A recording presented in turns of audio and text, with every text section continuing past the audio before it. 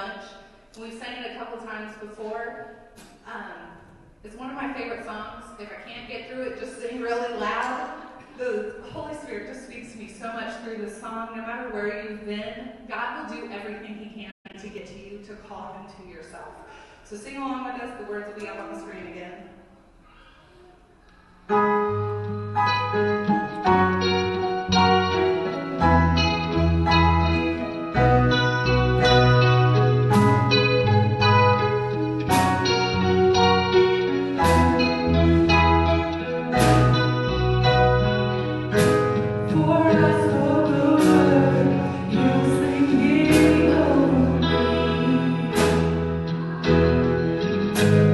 You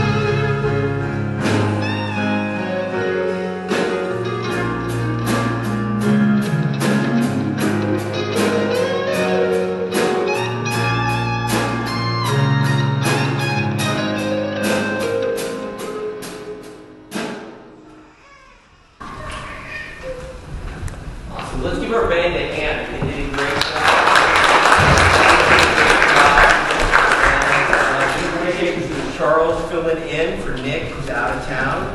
And as always, the band sounds great. Thank you guys so much. So happy Easter, everybody. And Easter is when followers of Jesus celebrate the resurrection of Jesus Christ. And the resurrection of Jesus Christ, that he came back from the dead. That's what we celebrate at Easter. And you might be thinking, Alex, is there really a resurrection? Did Jesus really come back to life? Is he really alive? Do you really believe that? Do you really believe a dead man came back to life? I mean, it's not like we walk into a funeral and people are like making bets at the door. You know, it's like, I'll put $50 on this person coming back to life before the end of the funeral. That doesn't happen, right? We just don't assume that people come back to life. So you might be asking yourself, Alex, do you really believe this? Do you really believe that someone came back to life, that 2,000 years ago there was a Jewish rabbi named Jesus, and he was killed and executed by the Roman government, and then he was dead for 3 days and came back to life? Can you really believe that is true? I think we all struggle sometimes to believe things that we haven't seen, right? We think, wow, can I really believe something I haven't seen? This is why we have people who are like, you know what, I think the earth is flat. Because they're like, it can't be round, you know? Or you have people who say, we never went to the moon because I wasn't there, I didn't see it. We always have people who say, if I haven't seen something, I'm not going to believe it. And sometimes when we even see things, you can go ahead and put up that next slide there, Gabe. Sometimes even when we see things, go one more to the picture of the rabbit duck. Sometimes even when we see things, we're like, we think we know what we're seeing, but sometimes we can't even trust our own eyes. You know, if you look at this one way, it looks like a rabbit, but if you look at it from another direction, it looks like a duck. And sometimes, just even using our eyes, you can't trust what we see. And so you might think, Alex, so you didn't see the resurrection, and even if you had seen it, you might be confused about it or not sure about what you've seen. So do you really believe that Jesus came back from the dead? And I do. And I want to give you just a couple reasons. This isn't all the reasons about why I do, and then what I think that means for our lives. The first reason is we actually meet for services on Sunday. All across America, all across the world, people worship on Sunday. The early church, the first followers of Jesus Christ, they were used to worshiping on Saturday. That's what they were used to. But it changed. They started worshiping on Sunday because Jesus rose from the dead on the first day of the week. So all over the world, as people gather on Sunday in the name of Jesus, it's a testimony to the fact that Jesus has risen from the dead. So, you know, the church has done a lot of stupid things. Christians, people in the name of Jesus, have done a lot of stupid things. But you know what? Here, 2,000 years later, there's still people that get together all over the world on Sunday as an example, as a testimony to the fact that Jesus is alive. People saw him alive, and then they told people about it, and they started getting together on Sunday to celebrate the fact that he was alive. And now here we are 2,000 years later, still getting together on Sundays all across the world to celebrate him being alive. And the second reason I think that there was actually a resurrection was because of the disciples. The disciples, all except one, were killed for their testimony that Jesus was alive. Now, sometimes I'll pull April Fool's jokes or just jokes in general on my sister. I love terrorizing my little sister. And she's not so little anymore, but I still terrorize her. I love to pull pranks on her. And I remember one time when she was sharing an apartment with me after she had moved out of my parents' house. And I got home early, and I parked my car down the street so she wouldn't know that I was there. She usually got home before me. And I left the door open and had the water running and spooky music on. I just love to terrorize my sister. And it's fun to terrorize your siblings if you have a sibling. But you know what? When she went to call the police, I was like, okay, we're taking it too far. It's time to let her know that I was just kidding, right? So these are disciples who were sometimes brutally killed for this story that Jesus had come back to life. Why would they do that? Why would they suffer through that if they had just made it up? See, we think, well, you know, they wanted the fame, right? Well, no, most of them died in far-off places in obscurity. They wanted the money. Well, the early church wasn't about big, glamorous buildings and money, so there wasn't that. All they got for telling the story of Jesus being alive was death and pain and trouble. And so that's one of the reasons that I believe in the resurrection. And the last one I'm going to share today is Christianity is just stupid if Jesus didn't come back to life. I mean, that's just honest. Have you looked at the things that Jesus taught? They're just crazy. Like, he said things like, love your enemies. Do good to those that hate you. Pray for those that persecute you. If someone steals your coat, see if they want your jacket, your shirt, see if you can give them something else as well. This is just crazy. Jesus is insane unless he came back to life. If he came back to life, we're going to have to take seriously everything he said, even the things that we don't like, or the things that are confusing, or the things that really make us feel uncomfortable. And so I feel like if Jesus didn't come back to life, well, Christianity is just stupid. It doesn't make any sense. It's probably the dumbest religion in the world if Jesus didn't come back to life, because of the things that Jesus said and taught. And some people say, well, Jesus taught a nice way to live, and he doesn't have to be God. He doesn't have to come back to life. But Jesus said things about himself. He said, I and God the Father are one. And so if he didn't come back to life, then that means that he was a liar or he was crazy, and how can we trust the rest of his teachings? The Apostle Paul, who wrote much of the New Testament, he said in 1 Corinthians 15, verses 13 and 14, he says, if there is no resurrection of the dead, then not even Christ has been raised. And if Christ has not been raised, then our preaching is a waste, and so is your faith. So the Apostle Paul recognized that if Jesus didn't come back from the dead, Christianity is a waste of your time. And so if you say, I can't get past this is the starting point for everything else in Christianity. Now, for the rest of the message, I want you to go with me for a minute and imagine if Jesus is resurrected. You say, hey, I might have questions, I might struggle with this, I might have some issues and some things to work through and think about and I'm not sure about. But let's just talk for a minute. If Jesus is alive, if he did come back to life, if he was executed by the Roman government, as all historians agree, but then he came back to life, what does that mean for us? And I think the first thing it means is nothing is impossible. Everything is possible. If Jesus came back to life, that fundamentally changes the rules of this world. Anything is possible now. If Jesus is alive, there's nothing that's impossible. Anything could happen. I love a movie or a story that has a good twist to it. Has anyone ever seen the movie The Prestige? It's got Michael Caine in it. And anyways, it's about these magicians and these illusionists. And there's this one guy, you follow his story through the whole movie, and you're never going to want to see it now because they're going to blow the twist ending for you. But it has this great twist where at the end, you find out he had a twin all along. And so he's been pulling off these tricks where you're like, how does he teleport? And people are like, how can he be in both places at once? And all this comes together, and at the end you realize, oh, there's been two of him. And they've kept this hidden ever since they were children so that they could stage this elaborate illusion and elaborate hoax. That kind of twist changed everything about that movie for me. Because I was watching it, I'm like, this is weird, I get to the end, I watch the twist immediately, I'm like, I gotta go back and watch that again. Because it changed what happened before, and it changes how I look at the movie. The resurrection is the plot twist to reality. If the resurrection is real, it's the biggest twist that could ever happen in our universe. It changes everything that happened before in history, and everything that's happened since. It changes everything in your past, and it can change everything in your future. It's the twist that changes everything. If the resurrection is possible, if the resurrection happened, anything can happen. There's no rules anymore. Every bet is off the table. Anything could happen. And so that brings me to the passage I want to look at today in Romans 8. Romans chapter 8, verse 11. And the Apostle Paul again says this, if the spirit of him who raised Jesus from the dead lives in you, then he who raised Christ from the dead will also bring your mortal bodies to life through his spirit who lives in you.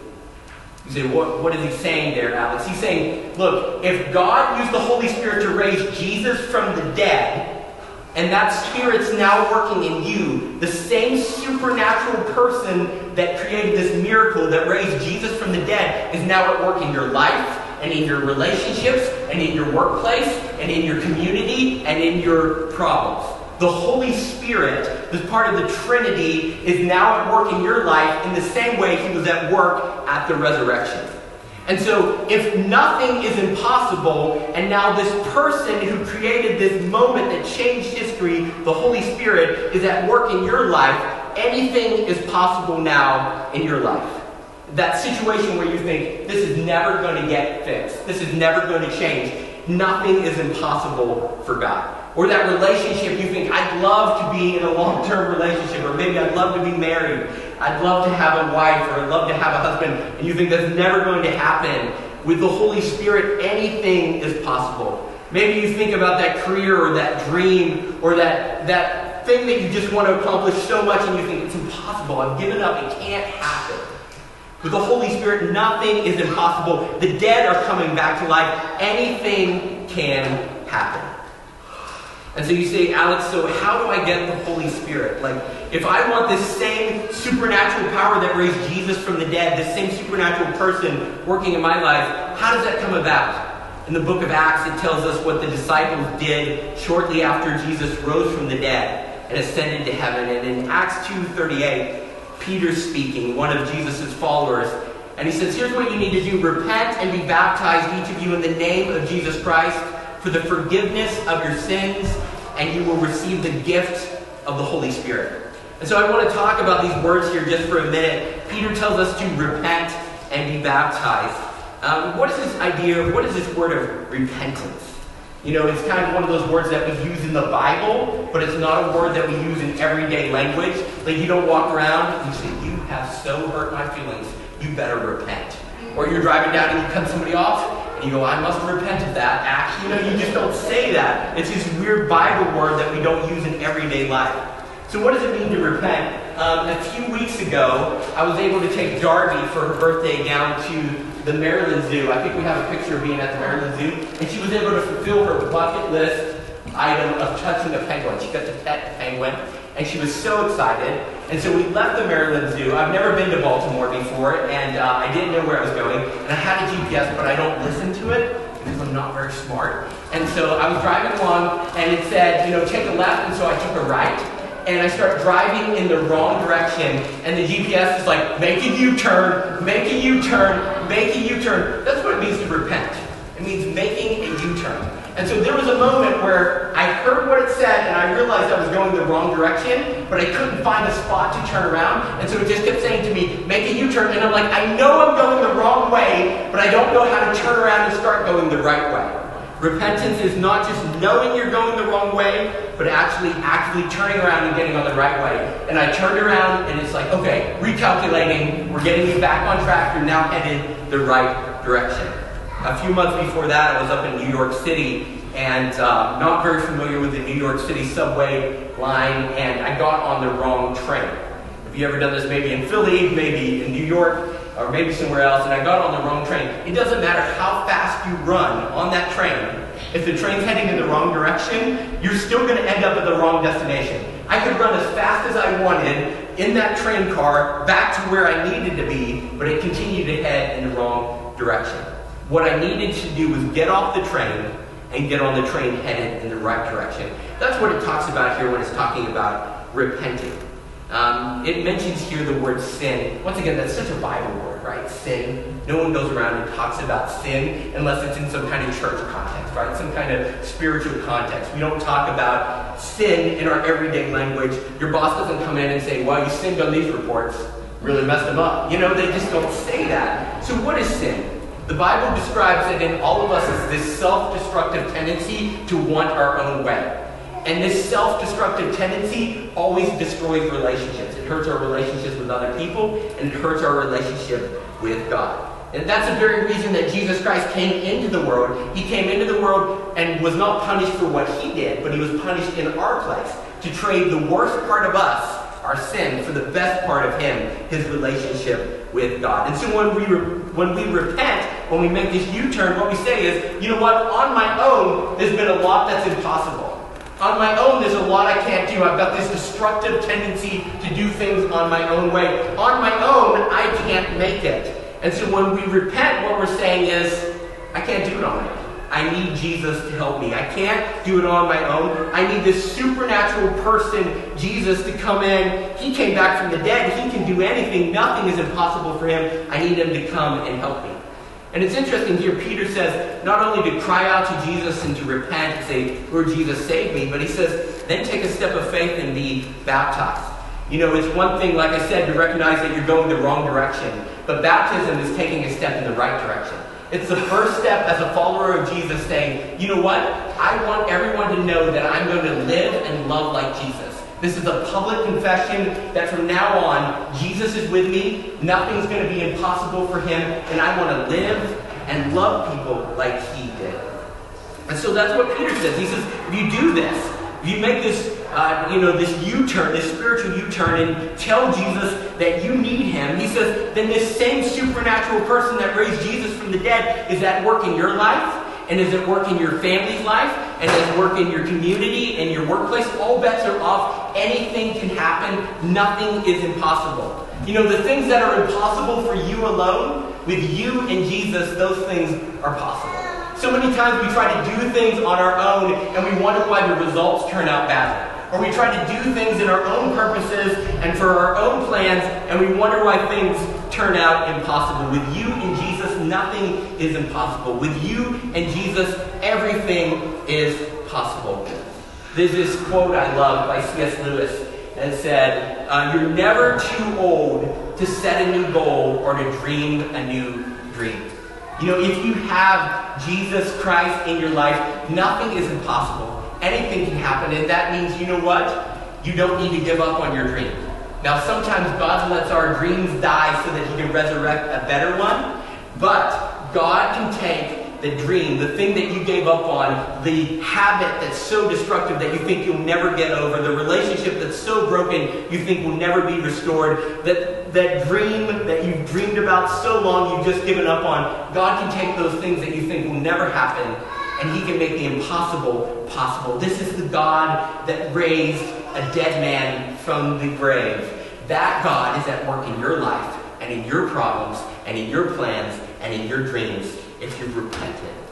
And so you say, Alex, what do we do with this? What are our takeaway questions today? What do we need to think about? Number one, do you have the Spirit, the supernatural person that raised Jesus from the grave? Do you have him at work in your life?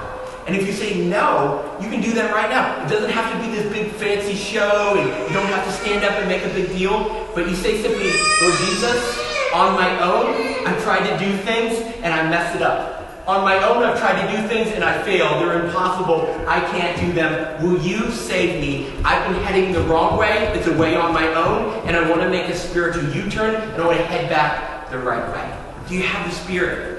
And you might be thinking, okay, I have the Spirit working in my life, but I've never taken that step to be baptized and to make this confession that I want to live my life and love people in my life like Jesus did. Maybe you want to be baptized. And then finally, I think the final question we need to think about is, what's that impossible dream? Maybe you gave up on, maybe it's just starting to grow in the back of your mind, and you think, no, I could never do that. What's impossible with man is possible with God. Let's pray. Lord Jesus, thank you so much for your word. Thank you for coming and dying in our place. And God, we're so grateful that you came back to life. You fundamentally changed the rules of the universe. Anything is possible now. We're so grateful that we can know you, that we can be a part of your plan, a part of your story. And God, I pray that you will remind us that you are a impossible God. You're a God who does miracles like they're mundane. And God, I pray that you would encourage people. I pray that you would draw people to yourself. If there's anyone here who said, you know what, I've been trying to live life on my own, and it just hasn't been working out. I desperately need Jesus. Lord, I pray that they'll pray right now. And maybe even they'll come up and tell me and just let me know that they've said, you know what, I'm done doing life on my own. I want to do life with Jesus. And Lord Jesus, I pray all these things in your name and for your glory. Amen.